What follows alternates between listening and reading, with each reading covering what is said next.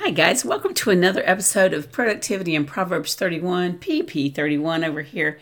And don't you just love a good warm hug from a friend that you haven't seen in a while and they just come up and exuberantly give you a hug? Well, that's how I feel when I read your reviews, and I just want to thank you so much for that. Here's the virtual hug that Sasha Starr, the host of the Intentional Abundant Life podcast, said. Sasha says, I just love the show and what Kathy shares. Such powerful information for moms living productively while remaining grounded in Jesus. Definitely worth subscribing to and plugging into the information shared here.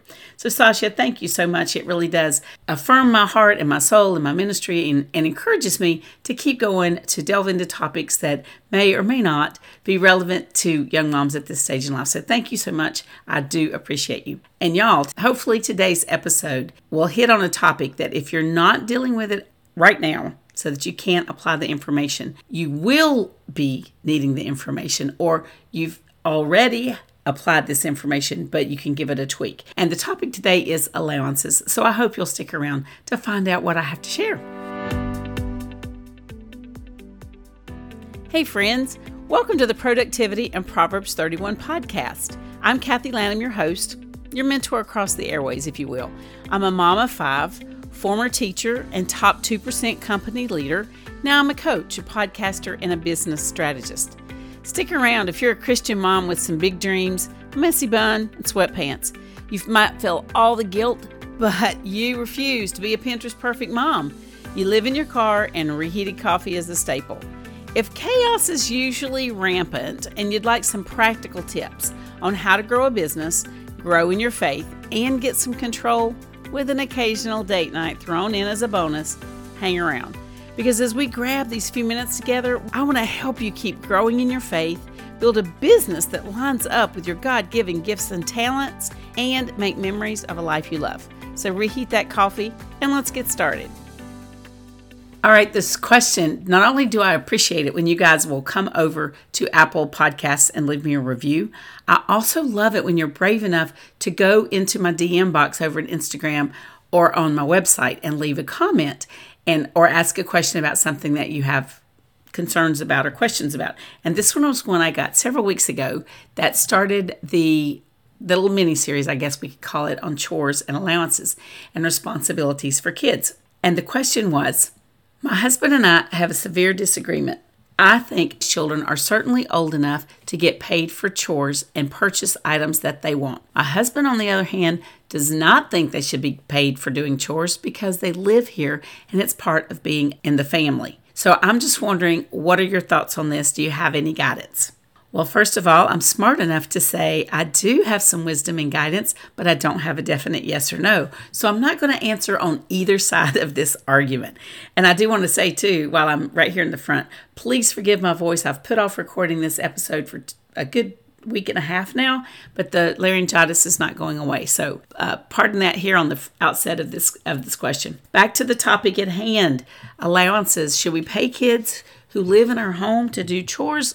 Should we expect them to do their chores? And how does allowance pay into that? Well, I do have a previous episode on chores, so you can listen to that for age-appropriate tasks that you can give your kids to do. But the question of allowance is, what are you teaching? And we're going to cover 3 things today. What's the purpose of an allowance? How do you figure it out? And then how do you implement? Now, I'll have to tell you right off, I was not the best example of this in my early days of parenting and trying to navigate the chores.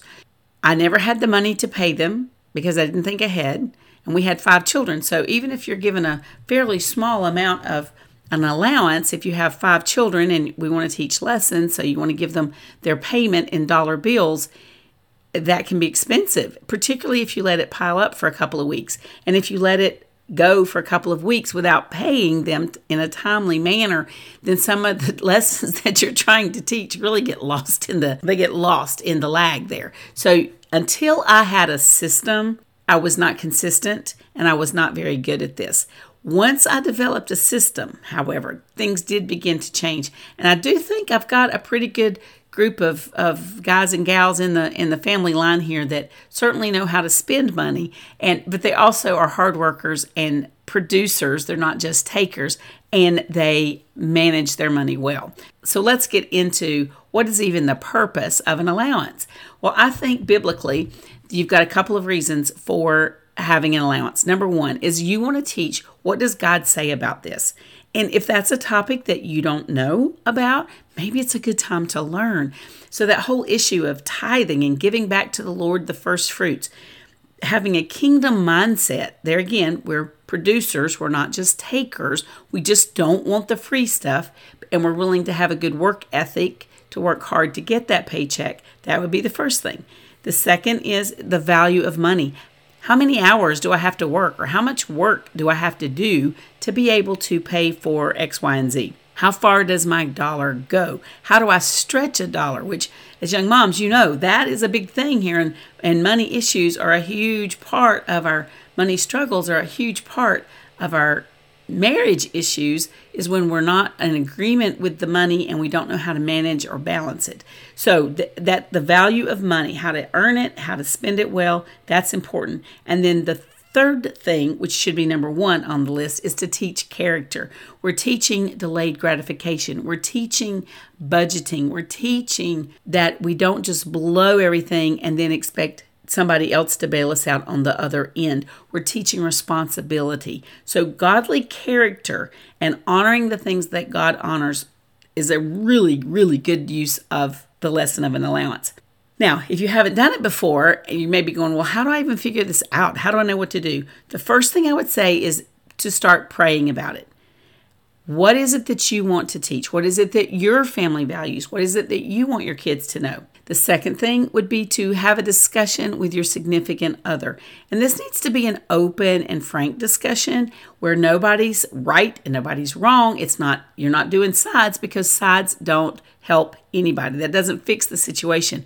What we want is a unified family value block here so that you can be on the same page, teaching the same lessons and working toward the same goals. And then number three, certainly there are great resources out there. Books have been written. There's whole podcasts and blogs devoted to nothing but teaching children money, financial freedom, financial peace, getting out of debt gracefully. The topics go on and on and on, but we want to be able to teach this to our kids early. And if you read and get informed for yourself and learn on the front end, then it's much easier to teach it on the back end, which that was my problem when I tried to implement a system. Was I didn't plan. I didn't have a system. I was just doing it willy-nilly. So then you may have the question, well, what do I teach? If I'm going to be doing this, what am I teaching? So when we're teaching character, delayed gratification, and the concept of a tithe, tithing is not something that we hear a lot about today in churches. So you may or may not even have a grasp on what it is. Tithing is taught in both the Old Testament and the New Testament. One that we had to learn in Bible drill that I taught years ago is Malachi 3:10. Bring the whole tithe into the storehouse so that there may be food in my house, and test me in this, says the Lord of hosts, and see if I will not open for you windows of heaven and pour out for you a blessing until it overflows. The version we learned it in was the floodgates of heaven until it overflows. Now, tithing is not a requirement of salvation or anything like that. It is simply the process whereby in the Old Testament, they would bring the first tenth, the first fruits is what it's called, the first tenth of what they produced, and they would give it to the Lord as an offering. And then in the New Testament, when Jesus is teaching, he talks about what you're doing that diligently, but you're not giving me love, and you're not doing the things that I choose for you to do. So the concept is a tenth. And we're going to look at systems that you can set up to help to teach this concept. But for us as Christians, the idea that I really want you to lock in on and to solidify in your hearts that while this is not an obligation for our salvation, it is simply an act of obedience and trust. So we're out of obedience to what God says, giving him a tenth of what we have and trusting that he's going to supply abundantly more than we could even ask or think. So that is a key concept as adults and as parents that we need to hold into our hearts, but then we also need to be able to teach that to our kids. And when we're teaching our kids a kingdom mindset, that is, I think, our highest calling as parents, is that we're teaching our kids to walk against the culture, to do things in a different manner, that we're called to be kingdom men and women, boys and girls, that we're called to do it as Jesus would do it, not just as the world would do it. And sometimes that's really hard when we hold that mirror up to our own selves and our own lives. So whatever another purpose of the allowance, the value of money. This one is great. I see this one all the time in both positive and negative situations with young moms who come to my place of business. And I had a mom not too long ago who came in with her daughter, and the daughter was just absolutely set. She had to have this one particular Jellycat. And the mom was great. I mean, she was spot on. She was very calm, very patient. And she goes, well, I think that is a great bunny. I love the bunny. But I'm not buying that because that is not something that we need. That's a want. So because you want it, then you would have to buy that with your own money. And the little girl was like, oh, okay, not a problem. Let me buy it. And she said, well, here's the problem. This rabbit is $20. And let's look and see how much you have in your purse. So the little girl goes through her purse and gets it out, and she has $10. And so then the mom was great, again, very calm, very logical. She says, well, this is $20 and you have $10, which is more, 10 or 20. And the little girl didn't know. And she goes, well, 20 is the bigger number. So you're not quite there yet. You have about half. And so the little girl immediately started to whine, will you just buy it? That's not fair. I just want it. And the mom was like, nope, stop. You can earn this because you get $5 each week. This is 2 more weeks before that you can buy this bunny. So when you keep saving your money, you're going to be able to buy this in 2 weeks. I'll take a picture and put it in your to purchase folder. The little girl was happy as a clam. There was no more crying. There was no whining, and there was no temper tantrum pitched. It was very calmly laid out. They had a system. She had a file on her phone for things that the kids wanted to purchase, Christmas wish list, birthday wish list, things that they see. And then when it came time to share those ideas for, say, birthdays or Christmas or things that they wanted to purchase, they would go back through the pictures and see, oh, do we need to delete this picture or do we need to leave it in? Is it still something that's important or do we want to get rid of that? And so in the process of teaching how much things cost, she's also teaching the work ethic of you save and you spend and you work hard for something. And then delayed gratification, another key concept, we don't just get it because we see it, was another lesson that was wrapped up in there. So I just thought she did a wonderful and practical job. So the value of money is the second reason for an allowance. Here is where the conversation with your significant other comes in, because you need to be on the same page for not only your significant other, but for grandparents. What are the items that you provide, and what are the things that they need to provide for themselves? If I had a teenager right now, for example, a manicure and pedicure would not be on my list of things that I would feel compelled to purchase for them. Neither would their daily Starbucks fix. Neither would the gas for their car. So just to bring you back to how you think through this, what are the things that are wants and what are needs? And that's another lesson in the value of money, is teaching that all important lesson, a want versus a need. Because that's where frequently the rubber hits the road, is we confuse what we want with what we need, or we've had it provided for us for a season so that we think, this is a need, when it's really a want. So that's a great lesson in teaching the value of money in your allowance. And then last but not least, the number 1 on my list was teaching character. And character comes in when we teach things such as you don't steal, you don't lie, you work hard for what you want, you earn the money, you don't go into debt, you don't take from others what is not yours. So there's just a whole laundry list of godly character traits. Waiting, praying, waiting for God to provide, seeking Him in all things, and being the kind of men and women that He would want us to be. So the purpose of an allowance can be to teach character, the value of money, delayed gratification and want versus need, and then having a kingdom mindset that we don't just earn money for ourselves, but we give to others.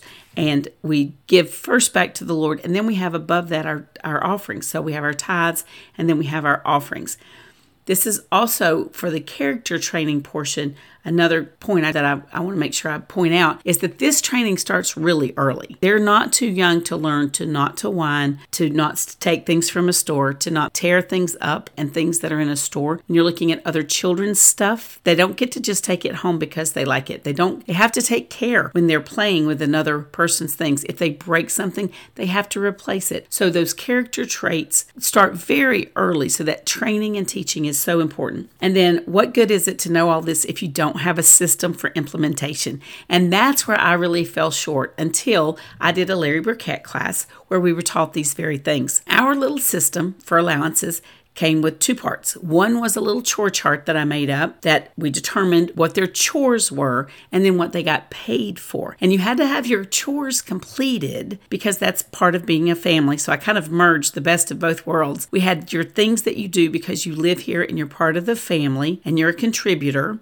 And then we had the things that we were willing to pay them for, above and beyond tasks that they could get money for that then we would use to do the system. And so then our system consisted of 3 mason jars. Very simple. On the first jar, I had the kids draw a picture of a church. On the second jar, we had a picture of a store, or we wrote the word store. And on the third jar, we actually had a bank. And then we would divide and we would teach that when they got their allowances, they had to put money in each one of these jars. Now, here's how it works. If they're really little, you're going to teach the concept of a tithe by paying the money out in dimes. So let's say that just for kicks and giggles, the allowance for the week is $1. Then you're going to pay them that $1 with 10 dimes. So you're also throwing in teaching money and how 10 dimes equals $1. They're going to be so smart before they hit kindergarten that you won't be able to stand it. So you have the 10 dimes and you say, okay, so the Lord asks us for 1 dime, so a tenth. So he wants 1 dime. And you put that into the church, the offering, the tithe. And then you only let them take that out when it is church time. So whether it's Awanas, choir, Sunday school, big church, whenever it is that you go to church and an offering is collected, that's when that money is taken out. Unless, and this is a parenthesis, unless you have, say, a missionary that you support or a child that you support from overseas and you want to save until a good amount is in that jar. But typically, we taught that was the tithe, and saving for our children that we supported overseas, that was our offering. So that was 2 different things in my world. But that's the first jar. Now you have 2 more jars. A spending jar, that's what the store is for, and the savings. The savings jar should not be touched. That is for longer term expenses. It's for big expenses, and that is like your savings. This is your disaster fund to translate to adulthood. This is your, in case something goes wrong sometime in the future fund. Now, the kids aren't going to have something go wrong in the future, but it's teaching them the concept of that's what that money's for. So it may be that you would say their big term, long-term expense would be, when you get older, you're going to want a car, or you're going to want to go to college, or we're going to save this for a rainy day fund. We're going to save this for, and you can put what you think is appropriate there, but it's a far distant goal that they're going to attain. They're going to strive for. It's more the concept of paying yourself first, having a slush fund, having a fund that you don't touch so that in case of an emergency, you can use that money. Now, your second jar, that's your store jar. And you get to decide out of those 9 dimes you have left, is it 50-50? Is it 60-40? Is it 70-30? That percentage is up to you. I would say at this young age, having them save more than they spend would be a very valuable lesson, just so that you can overteach the lesson of things aren't cheap and they're not free, and it takes a while to work to get what you want. And then you can explain that when they're whining and they're asking for something that you're not willing to purchase, you can say, well, let's just look at this. This would take me 6 weeks of allowance. Do you think this smoothie is worth 6 weeks of allowance? No, I don't either. We'll go home and make our own. So just the practical life lessons that you can teach your kids. This whole concept of an allowance can be so rich and so broad and so fulfilling. You can do so many things. It's really exciting. Now, let's say that they're older kids and the allowance is $5 or $10. They get $10 a week. Well, what are they doing for that $10? The concept of the money jars or the envelopes are going to be the same.